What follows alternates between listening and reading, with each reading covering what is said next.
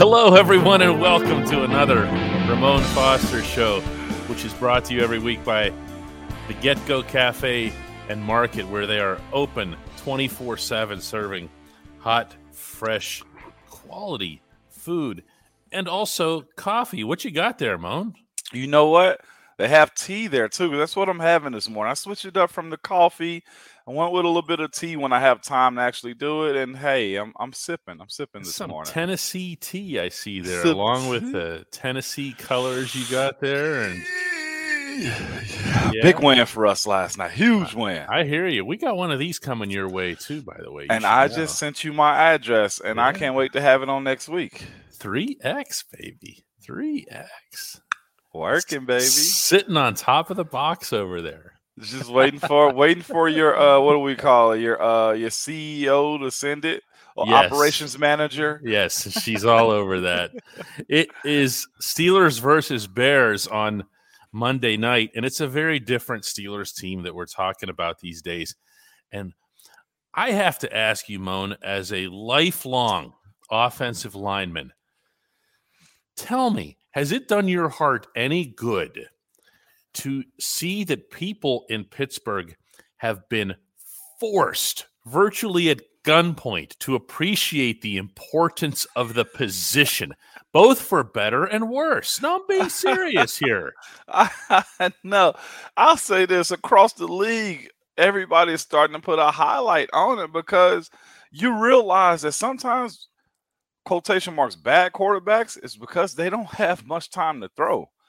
Bad run games is because there are no real lanes for, running backs to actually hit. It is an art when you honestly talk about what it takes to be a good offensive lineman. Some come ready-made out of the package, i.e. Marquise Pouncey.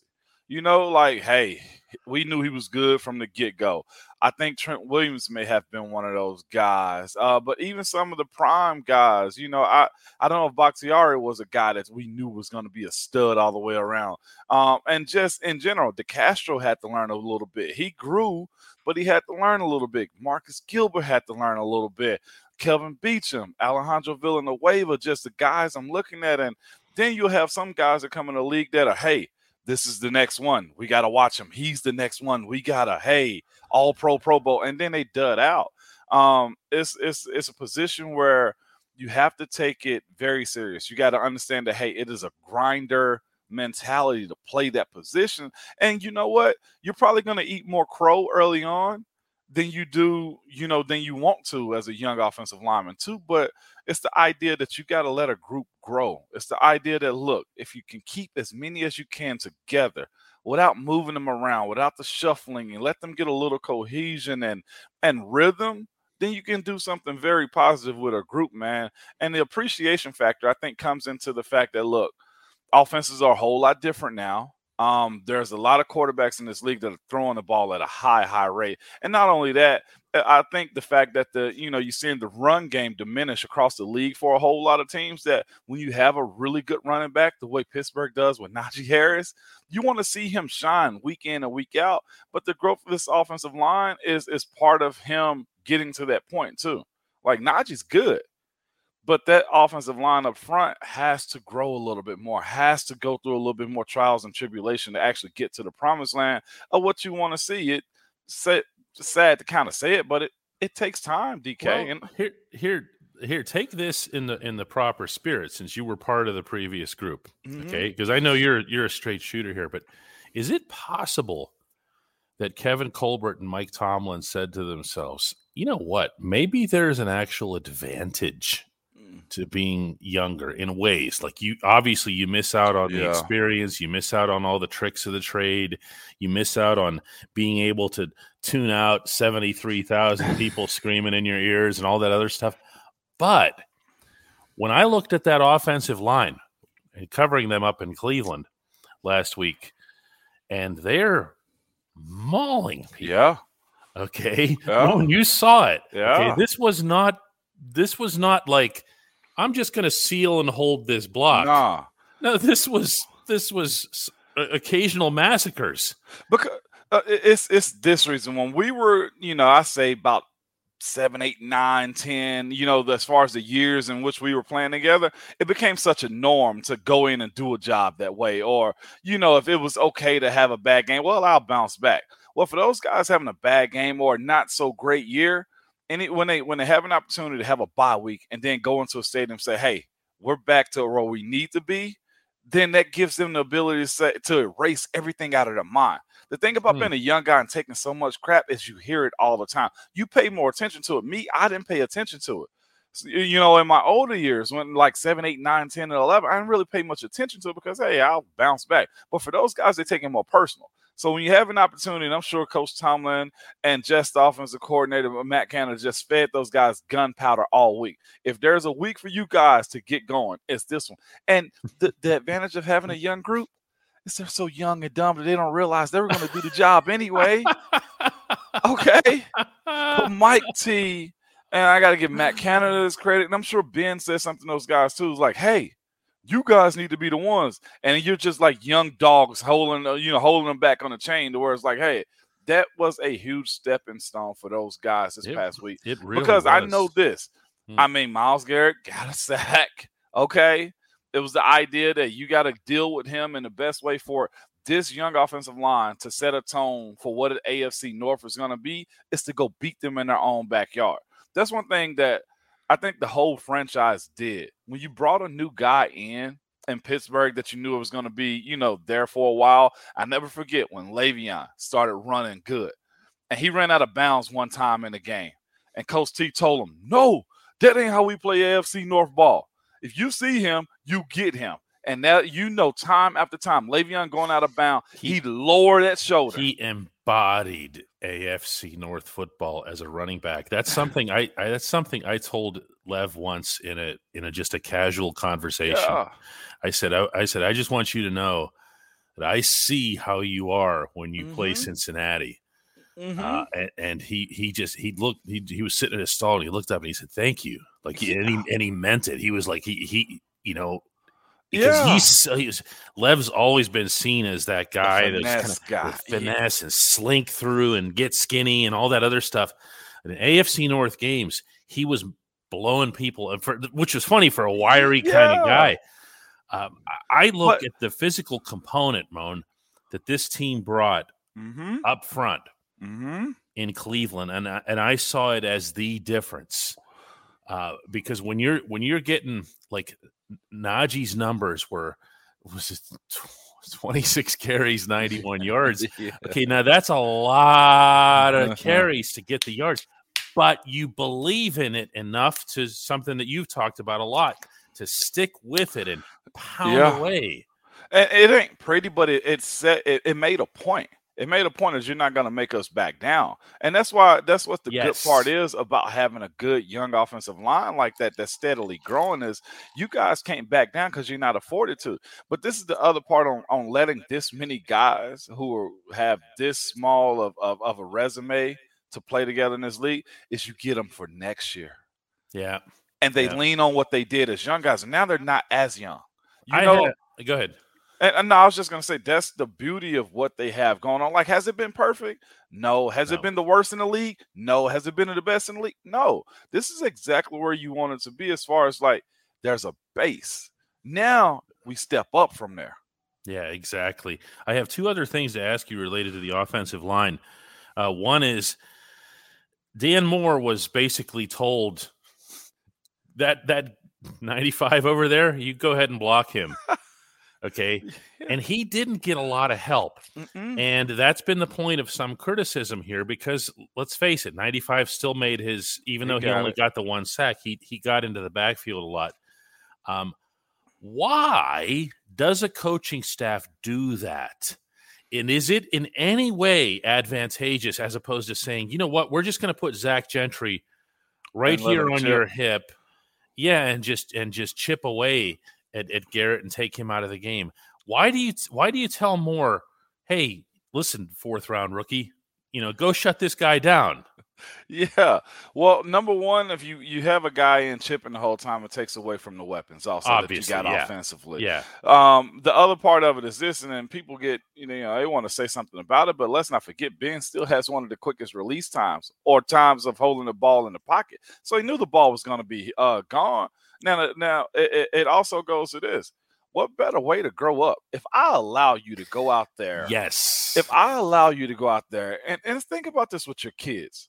Now, there was, from what I understand, helicopter parents, that's a term to be used. You know what I'm saying? There's the, hey, don't do anything for your kids. Like, hey, stop. Like, you can't protect them from everything. Now there's the whole bulldozer parents where they move every obstacle out of the way you can.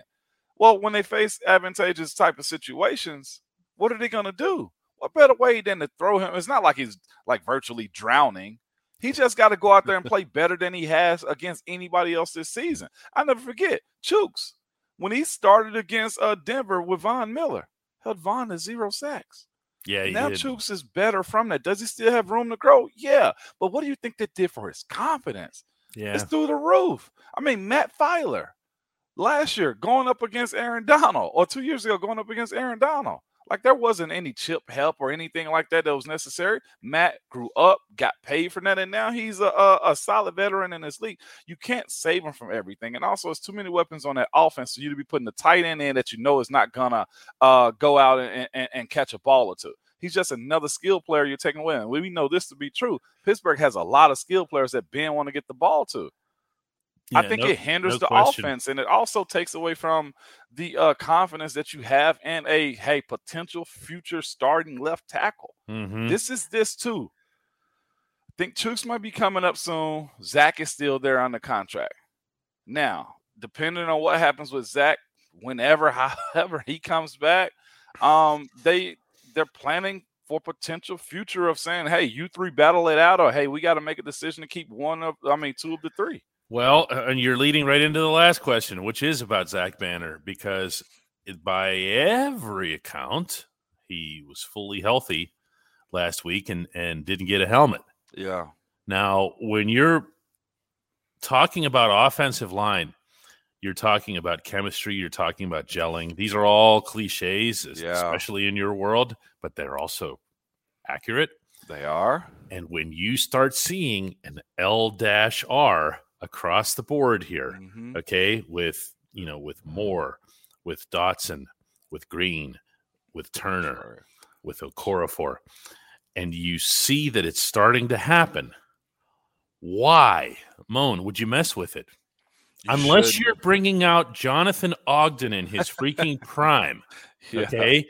Why do you mess with that? Why would you do that? You don't, because that group has something. It sucks for Zach. And I'll say this too. I think Zach is a guy that Mike T is probably holding back a little bit more, simply because he's a big guy with an ACL. I feel like with Zach's situation, it's better for him to still stay out a little bit longer, even though he's chomping to get out there, simply because Zach has to be, I think, as healthy as he can to actually get out there.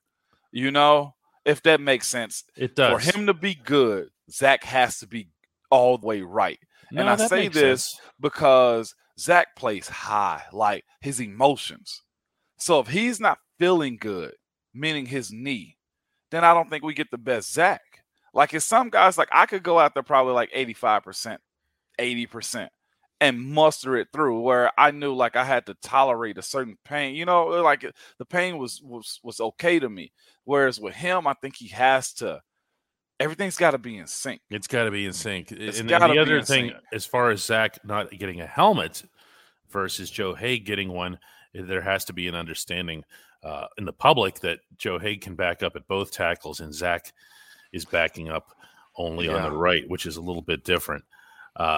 It's, you know what, these are much better problems for us to be talking about. You know what, but I respect Mike T and the staff for holding Zach out more, because I'm sure the pressure of them wanting to put him out there is big, but this is a situation where a coach is really taking the health of his players on more than the actual play. When we come back on the Ramon Foster Show, you alluded to this earlier, we're going to do a segment on it, why this defense has always been so good against running quarterbacks, like, say, for example, someone in the spirit of Justin Fields. Welcome back to the Ramon Foster Show, brought to you by the Get-Go Cafe and Market. One thing, Ramon, that's held true about this football team over the years has been the defense has not allowed running quarterbacks to run. It's been said that the Steelers formed the blueprint for beating the Ravens. I know that's something that you really believe in, but they haven't allowed any running quarterbacks to run. Why and how? Well, the running joke in the room, even when I was in the building, even when I was a young guy, just be an outside linebacker. That's all he used to just be an outside linebacker, be competent enough to just be the next man up. All the money on the team, aside from the quarterback, goes to the outside linebacker. True, okay? I don't care who you are. The most recent one I knew of, the older guy, was just Joey, okay? Joey Porter.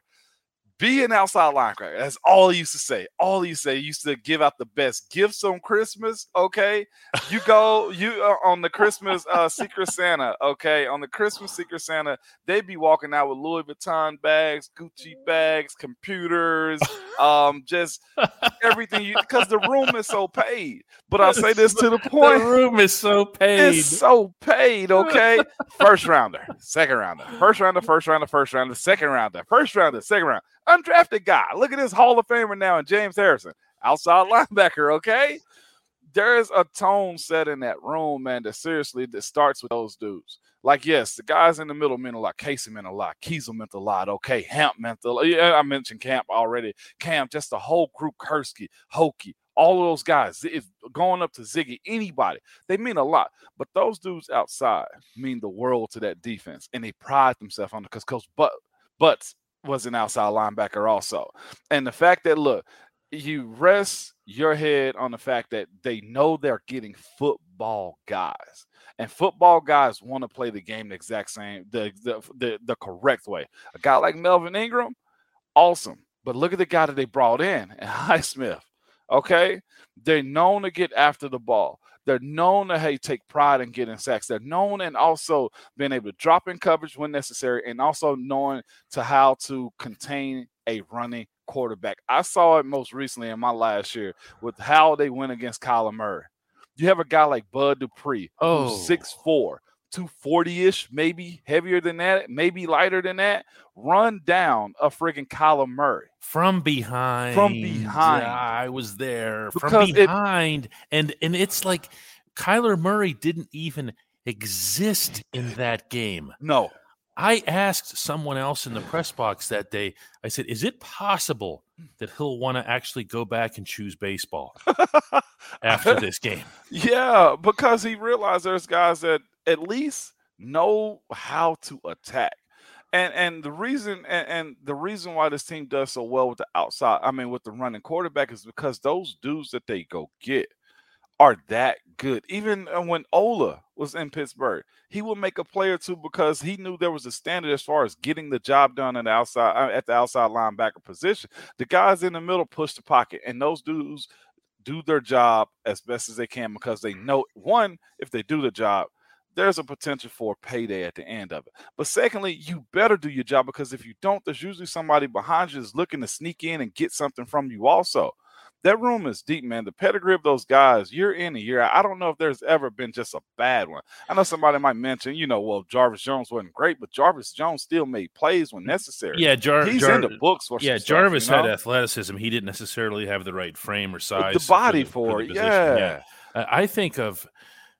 Whenever I think of the Steelers facing someone like Justin Fields, and we'll get to him specifically in a minute, when I think of them facing someone like that, to me, the way this defense has been built for a long time now is around the pass rush. Yeah. Well, what is the pass rush? It's sending everybody after the quarterback. Blitzburg. So whenever you're talking about facing Baltimore, the fact of the matter is, other than an awareness, there isn't a modification that Keith Butler and Mike Tomlin have to make. What they have to make sure is that their OLBs, and you're right to be emphasizing them, obviously, is that the OLBs make sure that nothing happens east-westish. No, it doesn't come out. There's pride to that. I recently talked to Beecham and James Harrison About it might have been a month or two ago, and we were just on the phone with them, and they were just talking about, what it meant to play in that room. James was. I was on the phone with him, and he was just talking about what it meant to play in that room where those guys paid their dues on special teams. They had to watch older guys go get work in. And then when you got your opportunity, you took full advantage of it. Like, it's legitimately a lineage, like next man up when it comes to those positions, man. And when you do it as well as they have, and you got guys in front of you that can say, he did it, he did it, he did it, he did it, he did it. Why can't you? So when it comes down to, stopping and running quarterback, they've done it. They've seen it all. From, like you said, Lamar, first time having to see him and get him, Patrick Mahomes, and just Vince Young. You know what I'm saying? I remember watching James Harrison suplex him with the Titans. Pretty much, he put that man on his head. Yeah, because you're not going to run on us. Like, it's been done for time and time again, because for certain teams, the way Pittsburgh play, if you let them run, then they can expose you fully. Being able to get out of pocket when you feel like the front seven are supposed to cover the back four, they can burn a team like Pittsburgh that send guys that, hey, we're going to rush out of our gap one or two times. Like, they can't afford it. So those outside linebackers have to be on their job. You've rightly mentioned a lot of names here. I want to throw in one more because I thought he always stood out in this regard, and that was Jason Worlds. Okay, Worlds. Yes, Worlds was a guy who he controlled his side. Yes. Of the line in all different ways. And again, not necessarily we were talking about different frames and bodies or whatever. Yeah. Worlds wasn't, the Bud type build either. No. But he was so quick and straight lined to the quarterback that he'd find a way to dart through. But it was the same effect, Ramon. It was a bookend effect. Yeah. They came in this way. Now, giving some credit somewhere else here, if that quarterback goes forward, you better have somebody shedding blocks there too, right? Oh, no doubt about it. And the linebackers too. Young Devin has always been the guy from Footy to Ferrier. You know what I'm saying? Like, there's always been guys that fill those roles, man. Whether it's a free agent off the road or whatever. But and I'll even mention another guy. You talk about securing the edge for the run. Who did it better than Lamar Woodley recently?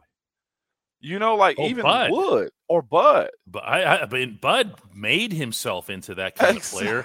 Don't run to my side. Yeah, and that was, that's something that TJ was able to do here virtually from day one. But Bud came along in that regard very much as well, and I have no doubt that that's a big part of the reason that Tennessee ended up paying what they did for him, because it's not just pinning your ears back and getting the quarterback. It's being all things. And let me ask you about Justin Fields specifically. We know for a fact that Mike Tomlin loved him from the video that everyone caught at the Ohio State Pro Day. But what kind of a player is this, and how's he coming along, and what kind of a threat does he pose to Pittsburgh? You know why he loved him? Because he was scouting him also. Yes. He was trying to see what his efficiencies are, okay? Yes. I love you because I'm trying to keep my enemies close, okay? For anybody who hasn't seen that video, it's Tomlin's at Ohio State's Pro Day, and the coach puts himself near this one door where he makes sure that he can see the kid on his way out to the field for the Pro Day, and says something like, "Give me a show. Give me a show. Let's see what you got here. Let's see what you got." As if this kid didn't have all the freaking pressure on him in the world. He's now got Mike Tomlin standing there telling him, "Let's see it. Come on." Yeah, I'll say this too. It's simply Mike T wanted to see him do well. He does want to see that too. I know, like, he's a guy, man, that loves the game. He likes the game being in good hands. I know that to be true. Like, it might sound weird. He don't show y'all that type of stuff, but he likes the game. He loves to see people compete. And he knew that's what Justin Fields was going to do, having given the opportunity to say something like that to him. But he also knew he was going to get the best him. Meaning, hey, if he's going super hard to his right or left, I'm going to see his best pass or his worst pass. He want to see every angle of him, and that's what's happened in this league. So we've seen some of the best of Justin Fields so far. I do think he's the quarterback for that franchise. They do have to protect him. That head coach and OC got to get on the same page also. We saw, what was it, last week when he pretty much took the game over one or two times. They lost, but he took the game over in that flash. If you get the right coach, in Chicago, that flash and what you see here and there is what you're going to get out of him. I think he's a talent. I think he's a guy that's always been up against the ball a little bit, leaving Georgia, having to go to Ohio State and prove himself. Having a team step up big time to come get you at pick 10. He has the back, and he just got to get the support of the coaching staff to say, hey, you're our guy. And I don't think he does anything wild against Pittsburgh, because Pittsburgh has always had a history of just trying to take out rookie quarterbacks whenever they can. And that's the beauty of what that defense is. And like I said, Coach T been nerd enough to kind of hype this kid up to see his deficiencies. He's going to wish him well against the other 31 teams. Yeah. Yeah, there's not going to be a whole lot of mercy, you would think, on Monday. I would be remiss if I didn't also mention that they're pretty good at confusing the living hell out of young quarterbacks. That's also a big part of this, too. Moan, when we come back, Slice of Life. Let's do it. Welcome back. It's time for our Slice of Life segment with Ramon. And Ramon, one of the things that you've been blessed to see over the course of your career is a whole lot of black and gold. I have. Everywhere you went. It wasn't just at Heinz Field. And you hear these announcers say things like, Steelers fans really travel well. Not all of them travel very far. No. A lot of them, you're going into a place like a Phoenix, like nobody's from Phoenix. No. Everyone's just from somewhere everywhere else. Yeah. Here in Nashville.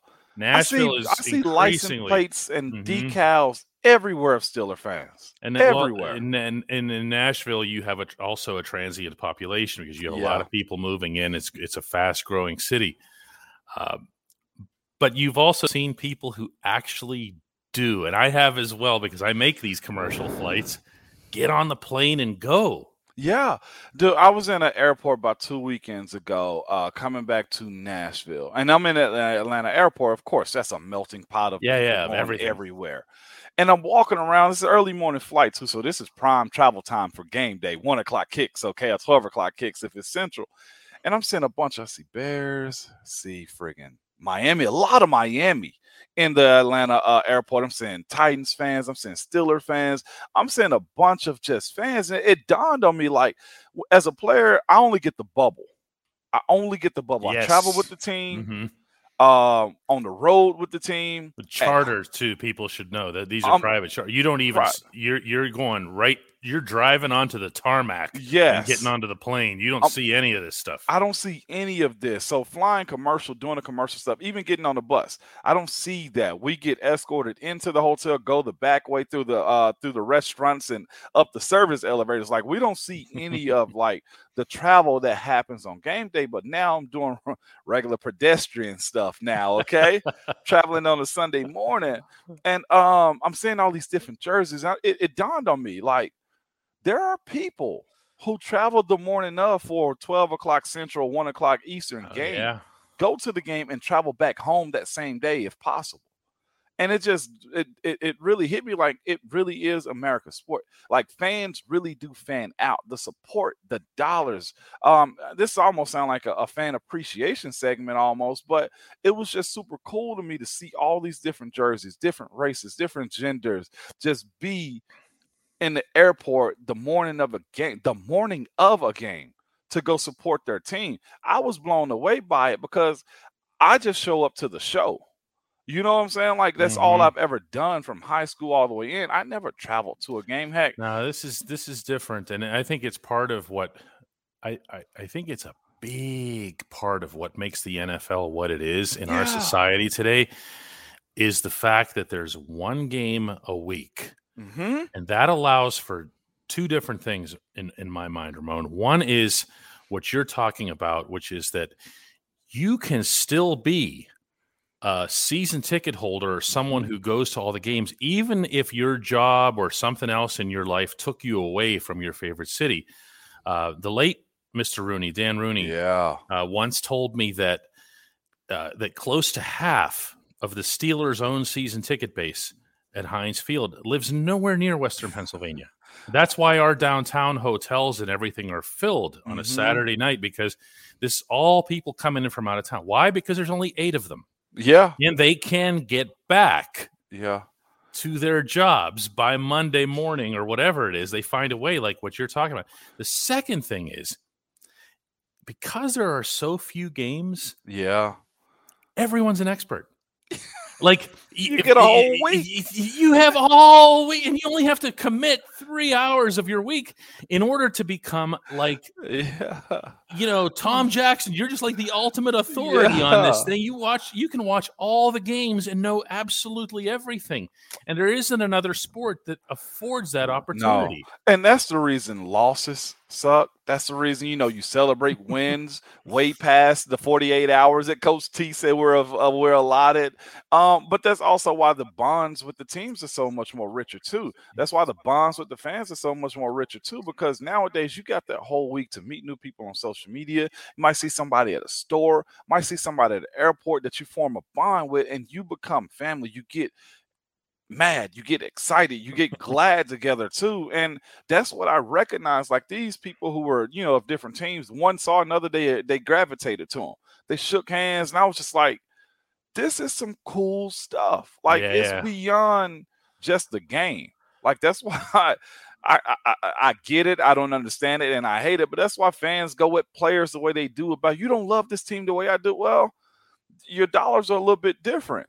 You plan from the time the schedule comes out, when July till December. Hey, I got to go to this game. Every step, they circle them way in advance. And, and so I that weekend I was in the airport, I appreciated the fan aspect a whole lot more. And mind you, it was somebody in there with they didn't have a backpack. They didn't have a rollaway bag.